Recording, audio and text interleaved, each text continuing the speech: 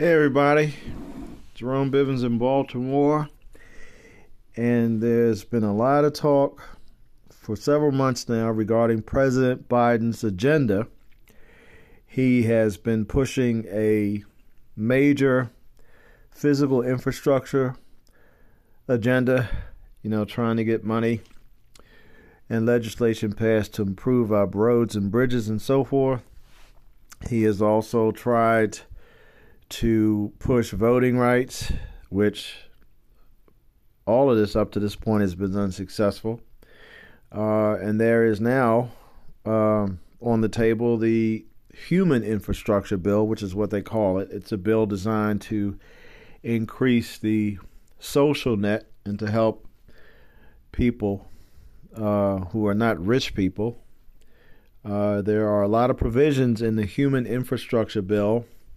And unfortunately, some of the items that I'm in favor of may not be included. What I'm interested in, and this is one of the provisions that's probably not going to become law, is free community college. I actually did a podcast a while ago when this first became a topic of discussion, when President Biden said one of the things he wants is free community college. I mean, free community college would open so many doors for so many people. And it's long since been needed.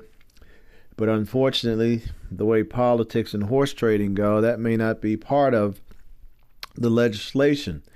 But it looks like if this legislation gets through the House, gets through the Senate, and these are major hurdles because even in the House, the Democrats are divided. And of course, in the Senate, you got to deal with the Republicans.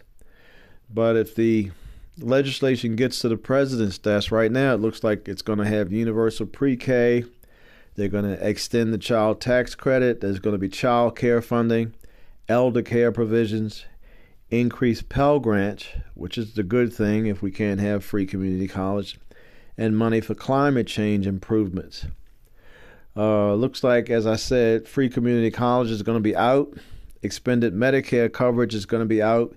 Clean Energy Performance Program money is going to be out, and tax hikes on the wealthy is going to be out. And of course, let me go on the record and say I am in favor of taxing the rich as much as we can. And of course, some of the provisions that are still being talked about: Medicare dental vouchers, paid family leave, which I think we should have, Medicaid expansion, and against a wealth tax on billionaires. Although this last item, this wealth tax on billionaires, it's not clear how that's going to be set up. And some of the pundits say what they're hearing is just going to be another tax loophole. But the bottom line is there's a lot of stuff on the table. Part of the problem is the Democrats are divided. You have the moderate Democrats and you have the progressive Democrats, and they don't seem to be able to agree. And then whatever the Democrats come up with, the Republicans have to agree on, and then we got to submit it to the president for his signature in order for it to become law.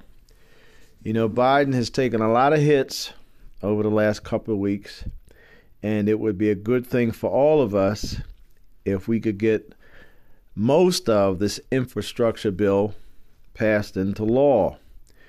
One other comment on politics. In the next week, we're going to have a gubernatorial election in the state of Virginia.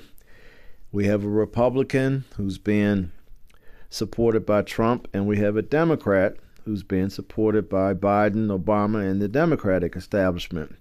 All the experts are saying this election is going to be a window into the future. It's going to give us some idea of how future elections are going to come out, because folks are fed up with politics and politicians. The COVID hangover, the Trump hangover, the political battles, the social battles. People are exhausted, which brings me back to the human infrastructure bill.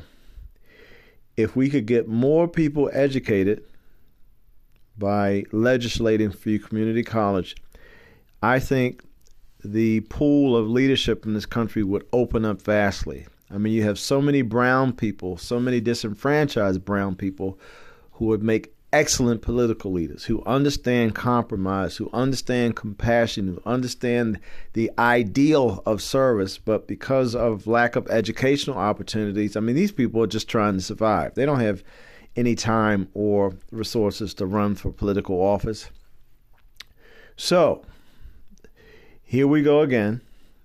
Let's see how this legislative fight resolves itself, and hopefully it'll resolve itself sooner rather than later, and then maybe someday we can come back and enact laws that will pay for community college. Because education should be for everybody.